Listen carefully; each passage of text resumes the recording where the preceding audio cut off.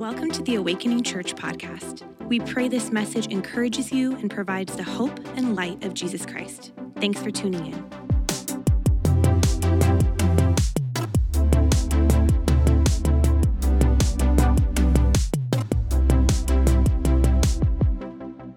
Today we are kicking off a brand new series called Controversial Jesus, in which we're actually diving into incredibly important conversations that often create great debates or at least disagreement among even well-intended followers of Jesus. And what we want to do is just simply go to the scriptures and go, in our theme, what would Jesus say on this? And how do we understand following Jesus today in the world that we find ourselves in? And so today we're going to be looking at Jesus and politics. I know. The thing that really ruined your last family, right? Like everything was going great until uncle or aunt or mom or dad or brother or sister. And isn't that interesting, especially I've watched recently, but this has been for a long time, that friendships have been divided over this, family has been divided over this, coworkers have been divided over this. And often you either begin just a shouting match or you just retreat in silence. And so, we want to really wrestle with this together as we live in a deeply polarized world. I remember a study that showed that in the 1950s, if you asked parents the question, who do you not want your kid to come home with? And the answer was racially motivated, deeply tragic reality of our world. Today, it's politically.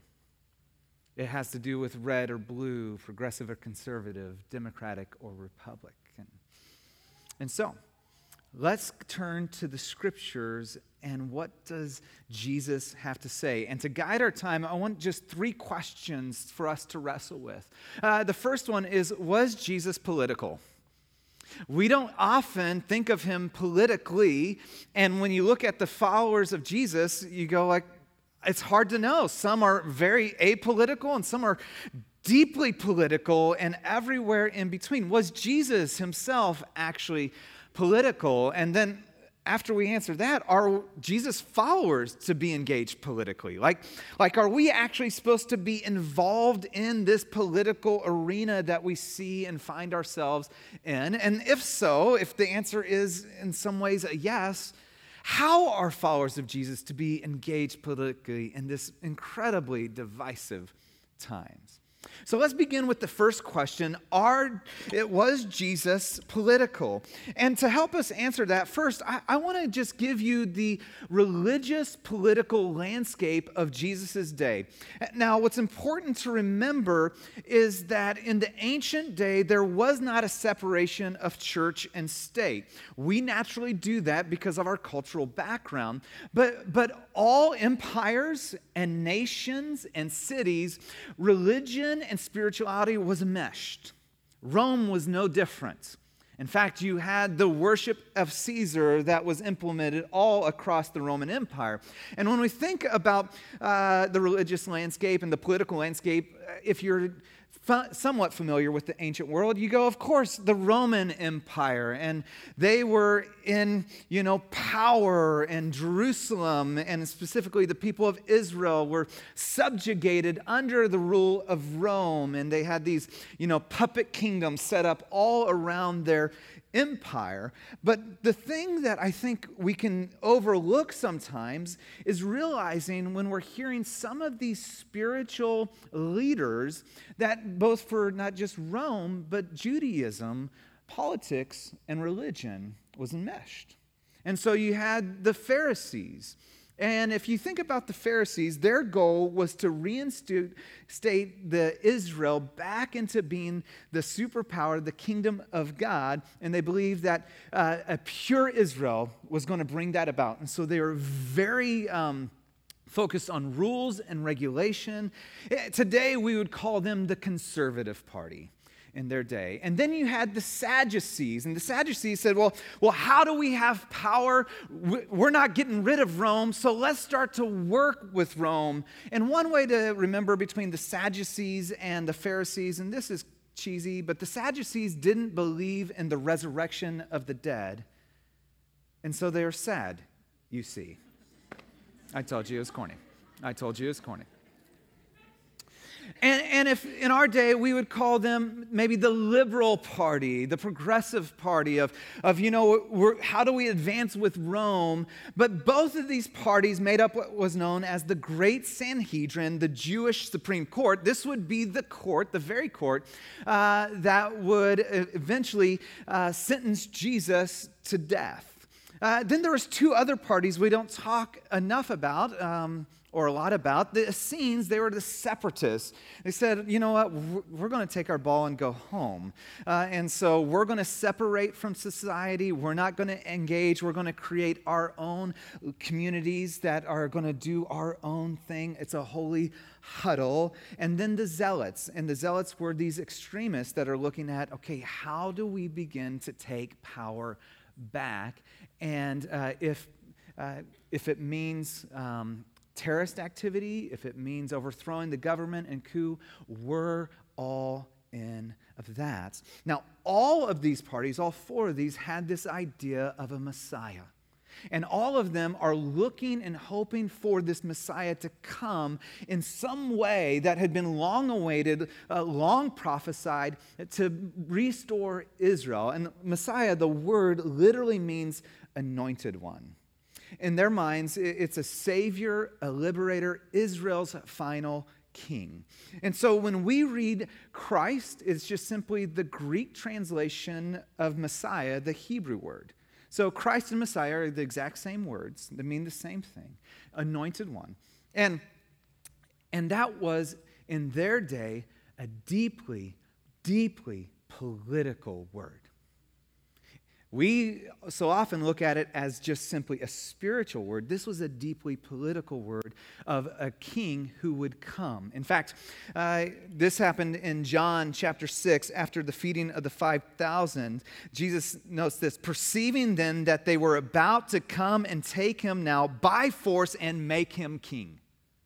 That was on the hearts of the people when Jesus showed up on the scene. We long for a Messiah to be our king. Jesus withdrew again to the mountain by himself.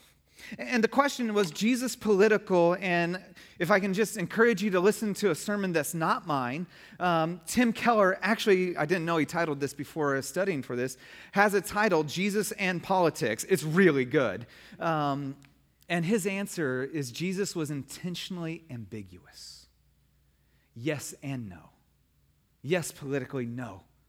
He would never give a straight answer because the messiahship of what he brought was a kingdom not of this world, not brought about by the ways of this world. And so, was Jesus political? I'm going to still Tim Keller, yes and no. And then the question then for us then is, how are followers of Jesus then to engage, or are Jesus followers to engage politically? And where I want to draw our attention to is the Sermon on the Mount. And we're actually going to spend the next 6 weeks studying this teachings of Jesus. We spent the summer through the Beatitudes. Jesus talks about who's actually blessed. It's amazing. Like you already are blessed. That's the kingdom ethic. It's not somehow you get to be blessed. It's like you already are blessed. Live into who you already are. That's the Beatitudes. And he says, blessed are the poor. Blessed are the pure in heart. Blessed are the persecuted. Upside down from the political realm, blessed are the powerful. Blessed are those in position. Blessed are those, who can make things happen and are affluent.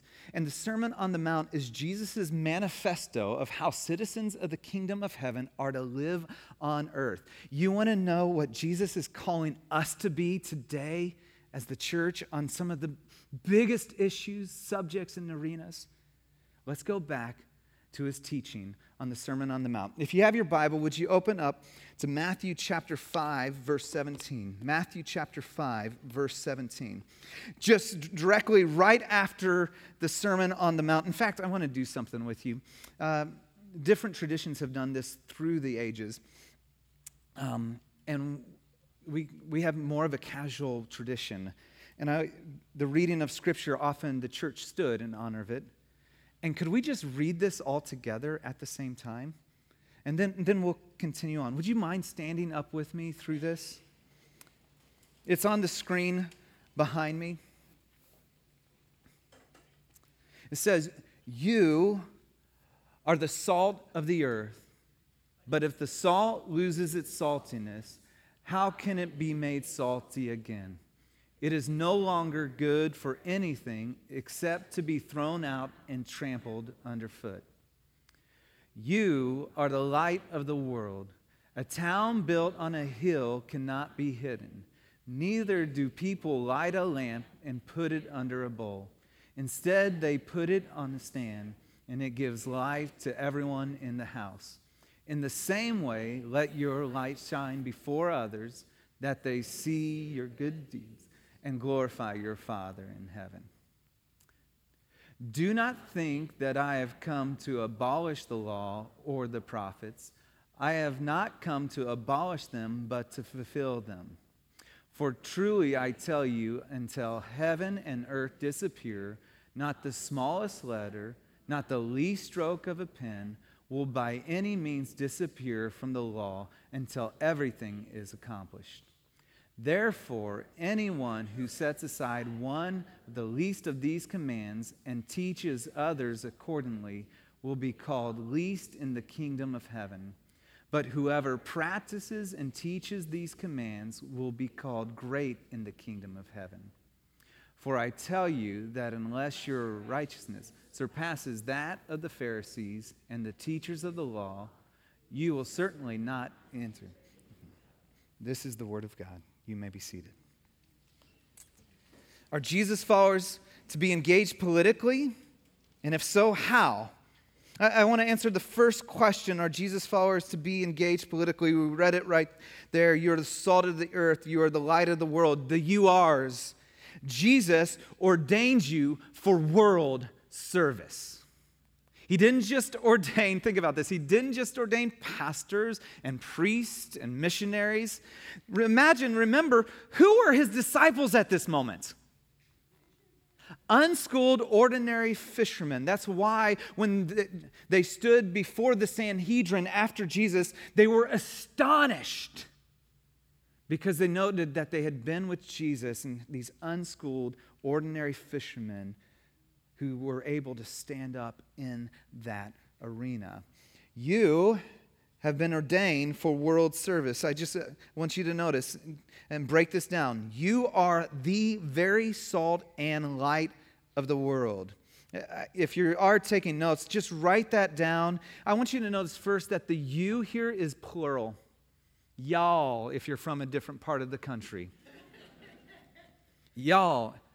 And that strikes to us because we live in such an individualistic society and world, and it's all about my autonomy, and it's about the communal nature of the call of all of us.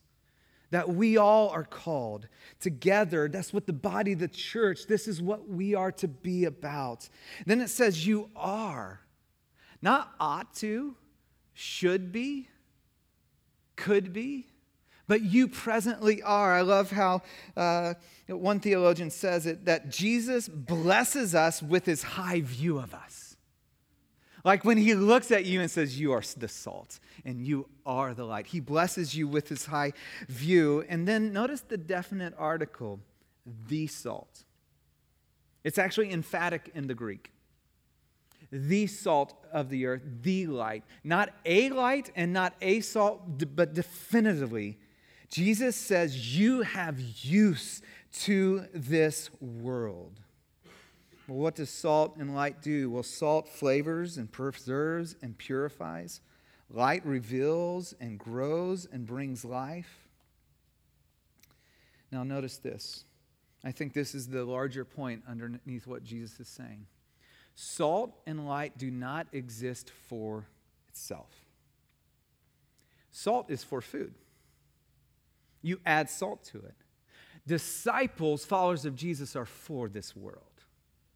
And think about the expansive nature. The call has no boundaries to the world. He's making these comments in an obscure part of Palestine, in a region of Galilee, on a hill. 12 disciples, several hundred followers. In a way part of the Roman Empire. And it doesn't stop him from expanding their vision and their scope for the entire world. You are created, and I am created, to be of use for this world. And the question then is, how can we be salt and light if we have no contact with society? How can we be salt and light if we're not actually engaged in the world around us, in the society around us? To go back to Tim Keller, he's an author, pastor, was recently passed away, incredible theologian. He wrote this. It was an article in the New York Times. He was a pastor in downtown Manhattan for years and years and years. He said, Christians cannot pretend that they transcend politics and simply preach the gospel. Those who avoid all political discussions and engagement are essentially casting a vote for the social status quo. American churches in the early 19th century that did not speak out against slavery because that was what we would now call getting political, were actually supporting slavery by doing so. To not be political is to be political. You, by the way, friend, Jesus has ordained you for world service. We are to be salt and light in our society. Now, he closes this with an interesting phrase, salt and light, and then he says this, in the same way, let your light so shine before others, what? That they may see your, help me out, good deeds. Like the good works and deeds of your life and our life, of the church. The world is actually supposed to see those, our actions and what we're doing. And what do? They glorify the Father in heaven. Now, here's what's interesting. That Greek word, good, it's not just good in content. There's a word for that. It's the Greek word kalos. And it literally means pertaining to being attractive in outward appearance. Beautiful. Your attractive, beautiful works. Meaning, how we do what we do is just as important as what we do. How we hold things and the way we go about it is just as important to what we do. In fact, one commentator wrote this, thus, the way commands are done is almost as important as the simple fact that they are done. Like the way we do things, the way we step on and into society, the way we engage the needs of our world, the way we show up, the way we talk, all of those are just as important as what we do. And we got to hold both of those in tension. Was Jesus political? Yes and no. Are followers of Jesus to be politically engaged? Well, we're to be salt and light in our society, and politics is an important framework of how we bring about good to our neighbor. And so, yes, in some ways, we have to be. Well, how are followers of Jesus then to engage politically? I want you to give you just 3 more observations from the text. First, give Jesus your ultimate allegiance. First, give Jesus your ultimate allegiance. I want us to remember this. Okay, friends? Jesus ordained you for world service. Now give him your ultimate allegiance. He wrote, do not think I've come to abolish the law or the prophets. And the way he was living life, he was, eating with tax collectors and sinners. He was healing on the Sabbath. And the teachers of the law are like, you're an anarchist. No. In fact, I didn't come to abolish it. I came to fulfill it. Jesus came and lived the perfect requirement, fulfilling all 613 laws of the Hebrew Scripture. And he is the fulfillment of the Torah. The word Torah is where we get the word law here. And that word actually means to point or direct, meaning it's pointing to someone, and there's this messianic hope, this is someone who would come and restore and bring restoration and freedom and life. And he says, I am that fulfillment of everything that the Scriptures have written about. I'm here. The long-awaited one is here. Would you give Jesus your ultimate allegiance, not political party, ideology, or just how we feel about things in the moment or what's culturally relevant? N.T. Wright, he's a theologian, historian, says this: we want a religious leader, not a king. We want someone to save our souls, not rule our world. Or if we want a king, someone to take charge of our world. What we want is someone to implement the policies we already embrace, just as Jesus' contemporaries did. But if Christians don't get Jesus right, what chance is there that other people much bother with him? There's this moment where Jesus, he's being confronted by some religious leaders in this area of, like, how do you navigate the tension of an oppressive Roman rule and being,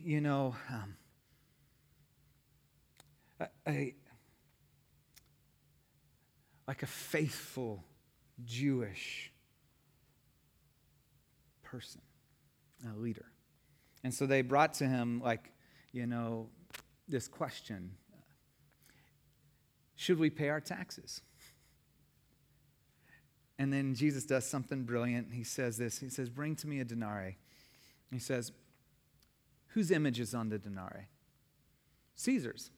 And this line, you're probably familiar with it. He says, so give back to Caesar what is Caesar, and to God what is God's. Now, here's what's so brilliant about this and what Jesus is saying. The image stamped on that coin is Caesar's, and so you give it back to him. The image stamped on every single human being on the planet is the image of God. And so you never give ultimate allegiance to any authority outside of God, of like, my image is your image, and so I'm going to give back to God what is yours. I am yours. And so, give to Jesus ultimate allegiance. Just a few thoughts here. America, by the way, is not the promised land. This goes for both conservative and progressive. It's not like we're one day going to have a utopian society if we can just get it right. More education, more technology, less religion. That's the answer. And it's not the promised land if somehow we get back to something. By the way, Jesus is not aligned with a political party. There is no single Christian policy or party, period. Jesus is not a Democrat. Jesus is not a Republican. He's not an independent. He's not a Green Party. Whatever party you are. Both have things that are deeply true and deeply flawed. In fact, when you study, and as we will, we'll study the life of Jesus, the teachings of Jesus, there's times where as the church we should sound deeply liberal when it comes to racial justice, caring for the poor, and deeply conservative when it comes to sexual ethic and sanctity of life. It doesn't land neatly in any camp. And friends, the return of Jesus, not the return of American values, is our hope. If we want to step in and engage politically, first we got to give Jesus our ultimate allegiance. You alone have the say. Secondly, develop a gospel worldview. A worldview is simply this: the lens by which you see and understand, navigate life. I had a joke. I'll save it. Ask me later. The gospel of Jesus is the ultimate authority in all areas of life, including politics. Notice what Jesus said. Therefore, if anyone sets aside the least of these commands and teaches others accordingly, will be called least in the kingdom of heaven. But whoever practices and teaches these commands will be called great. There was this conversation in their day because, like I said earlier, there's 613 laws. And then there was this idea of the Mishnah. This was, how do we then expand on that and make sure we're following all of this? To put it in, if we were to put it in a book today, it filled up about 800 pages. It's just scribes writing down their ideas of how to interpret, to live out those laws. And then on top of that was a Talmud of like commentary on the writings of the scribes on the law. Now, here's what's interesting. Jesus discarded the teaching of man. All those hanging and laws, it was so minute, and the minutia and all of that. And he elevated the Word of God.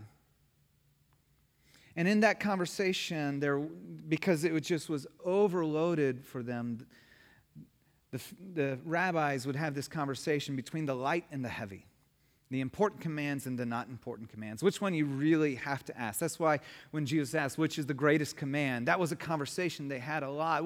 Which one do they all fall under? And here he's saying the light and the heavy when it comes to God's word, not the extra biblical stuff, not the traditions of man. When it comes to God's word, his word is authoritative. I like how Ted Turner said this. He said, today, most people are not driven by a well-understood, articulate, philosophical worldview. More typically, people express their life philosophy in what we'd call street philosophy, which is held intuitively, unexamined, but that powerfully captures the gist of one's perspective on reality. And friends, we have to be people of God's word and people who say, our master is Jesus and we're going to follow his way. And so we have to understand and begin to say, you get the final say, and develop a gospel world view. If we believe what you like in the Bible, you don't really believe the Bible. You believe in yourself. If you just believe what you like in the Bible, well, I like this, but I don't like that. I like this part, but I don't know. You don't actually believe in the Bible or in Jesus' words. Let's just take everything else, just Jesus' word. You believe in yourself. Yeah, there's a great book. I highly encourage this. It's called Compassion and Conviction. It's one of the best books on how we as Jesus followers are to engage politically. I'm not asking you to agree with it. Just wrestle with it. Written by 3 people. They started the AND group. Justin Gibonnet, Michael Ware, Chris Butler. They were part of Obama's administration, deeply committed followers of Jesus. One's an African-American pastor, African-American lawyer, and then Michael Ware served intricately in the Obama campaign. Notice what they say about this whole idea of worldview. They say, we allow ourselves to be indoctrinated by political, academic, and pop cultural leaders and to surrender our convictions to avoid disassociation and criticism. In many cases, our perspective has been thoroughly shaped or even discipled by world ideologies that we mistake our flawed ideological positions for Christian positions. Right, left, Republican, Democrat, all the same. The question isn't, am I a disciple? The question is, who or what am I a disciple of? Am I a disciple of Jesus? Am I following in his way? Am I really seeing what he said and going, okay, Jesus, you have the final say. How you say and see life is the way for life. I mean, he said it this way: I am the way, the truth, the life. Either he's right or he's wrong. There's no in between. Either he is the way, he is truth, and so his understanding and the way he defines reality is reality. He is ultimate life, or he's a liar. But there cannot be any middle way, and we often take the middle way. And here's just where I land. Anyone who can predict their death and resurrection and then pull it off, I'm going to take their word on just about everything else. Okay? May we be a church that elevates biblical truths over political views. Finally, okay, was Jesus political? Yes and no, because he's about bringing this kingdom of heaven to earth. Are Jesus' followers to engage politically? Well, we're called to be the salt and the light of the world. Well, how do we engage? Give Jesus our ultimate allegiance, develop a gospel worldview, and then finally, may we practice the subversive ways of the kingdom of heaven. Practice the subversive ways of the kingdom of heaven. You notice that Jesus said, put into practice and teach. By the way, I think the order mattered to Jesus. We often teach but don't practice in the church. Practice and teach. Scott Sauls also wrote a great book on this called Jesus Outside the Lines. In it, he says, because Christianity always flourishes most as a life-giving minority, not as a powerful majority, it is through subversive, countercultural acts of love, justice, and service for the common good that Christianity has always gained the most ground. Jesus started a revolution not by powering up, but by laying down his power and loving his enemies. So let me give you 3 subversive ways to practice the kingdom of heaven. Jesus-y things, because we want to be a Jesus-y people, yeah?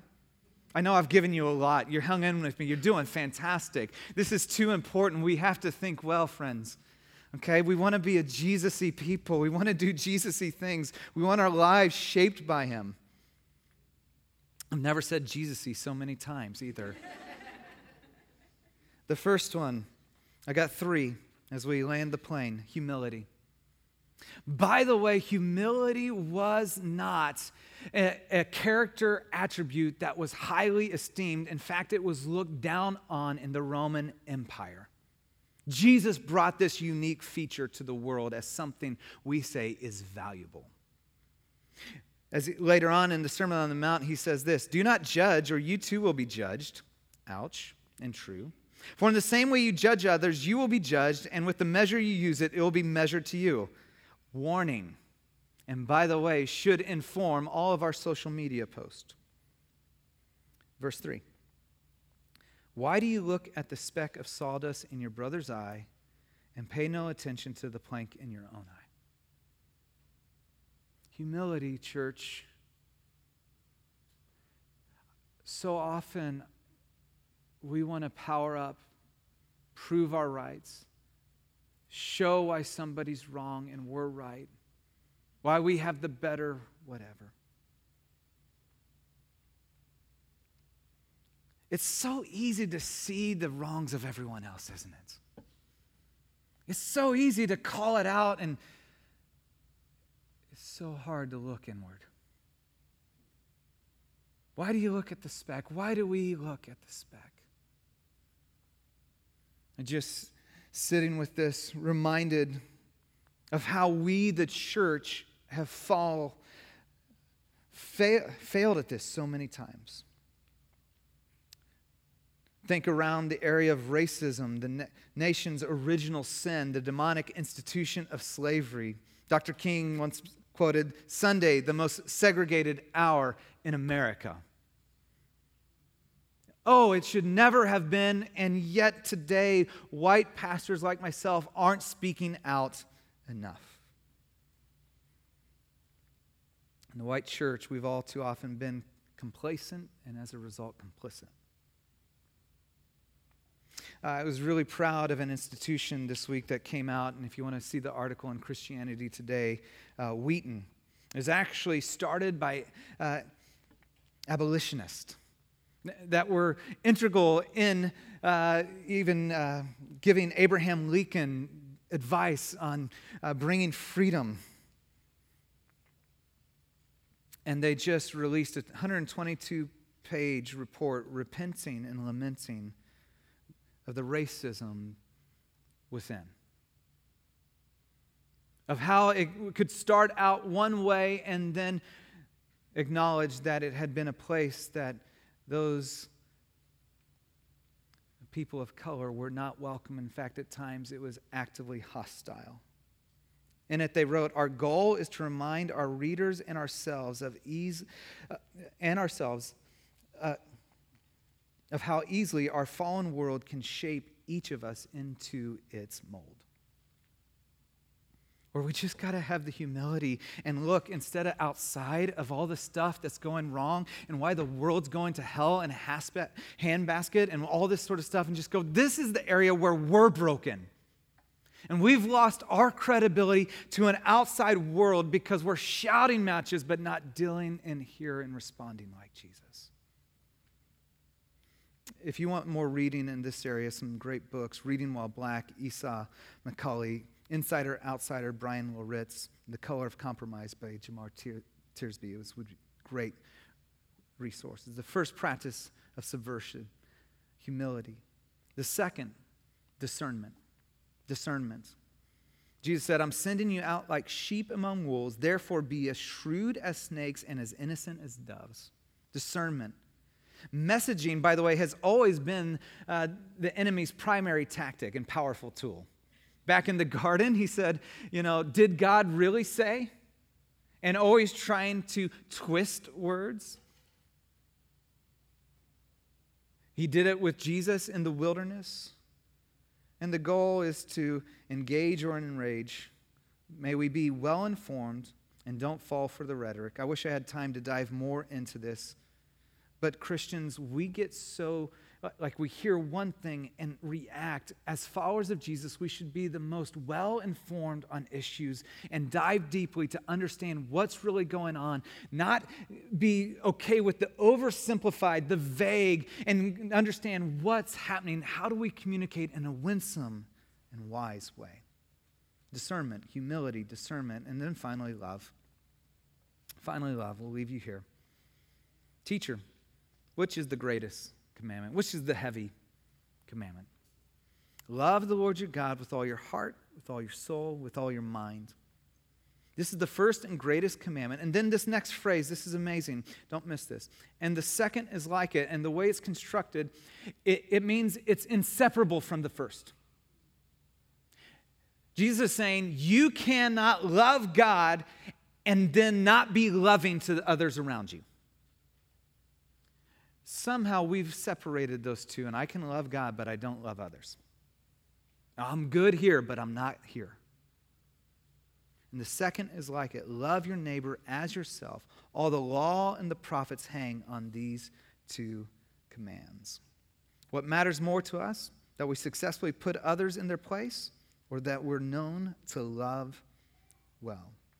The early followers of Jesus were made up of predominantly poor, slaves, lots of women who didn't have rights. They were a marginalized, mistreated group because Jesus ministered and lifted up the marginalized and mistreated. Rodney Stark wrote a great book, The Rise of Christianity, as a sociologist trying to discover how did this ragtag group, a handful of followers who have a crucified master somehow survive, let alone survive, eventually topple the Roman government. His answer, their love for the poor, the downtrodden. They had a master who touched lepers.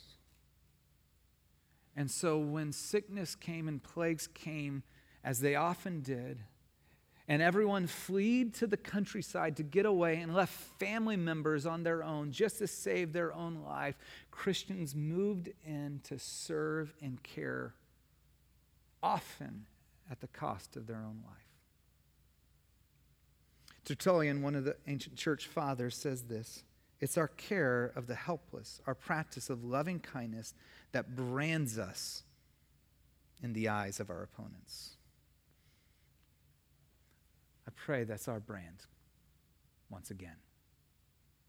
May that be true of this church. As last week we talked of being the house of mercy. I want to close just with a time of where we're going to pray.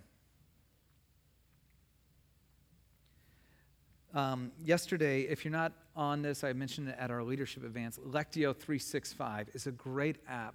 Morning prayer, evening prayer. I love this. I love how God works, right?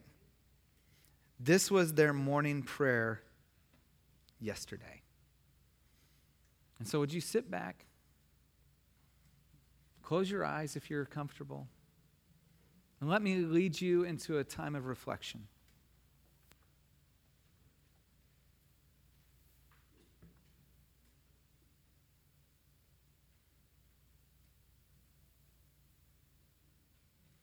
Today, I'm reflecting on Paul's advice to Timothy about the powerful people he should remember to pray for. 1 Timothy 2, 1 through 4. First of all, then I urge the supplications, prayers, intercessions, and thanksgiving be made for all people, for kings, and all who are in high positions, that we may lead a peaceful and quiet life, godly and dignified in every way. This is good, and this is pleasing in the sight of God our Savior, who desires all people to be saved and to come to the knowledge of the truth. Who do I regularly pray for? Family? Certain friends? Maybe someone who's going through a particularly tough time? Thinking about it, my prayer list is populated by people I know and love. But Paul encourages me to include not only intimate acquaintances, but the influential too. I wonder, do I judge or criticize politicians and those in powerful positions more often than I pray for them? So would you pause and pray? As I think about the leaders of different political parties in my nation, I notice my feelings towards them. Just go ahead and notice your feelings.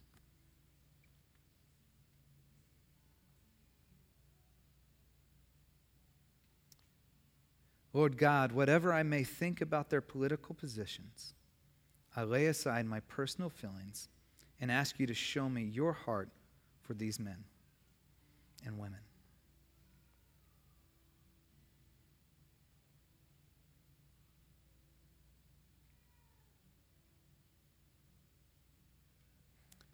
Paul urges me to pray for these leaders. So I ask you, Holy Spirit, to bring to mind a particular politician who thinks differently from me, and give me one specific way I can intercede for their good. We hope you were blessed by this message. Please subscribe to our podcast for access to every episode as they're uploaded. And hey, we'd love to connect with you. Take a next step by filling out our virtual connection card at awakeningchurch.com/card.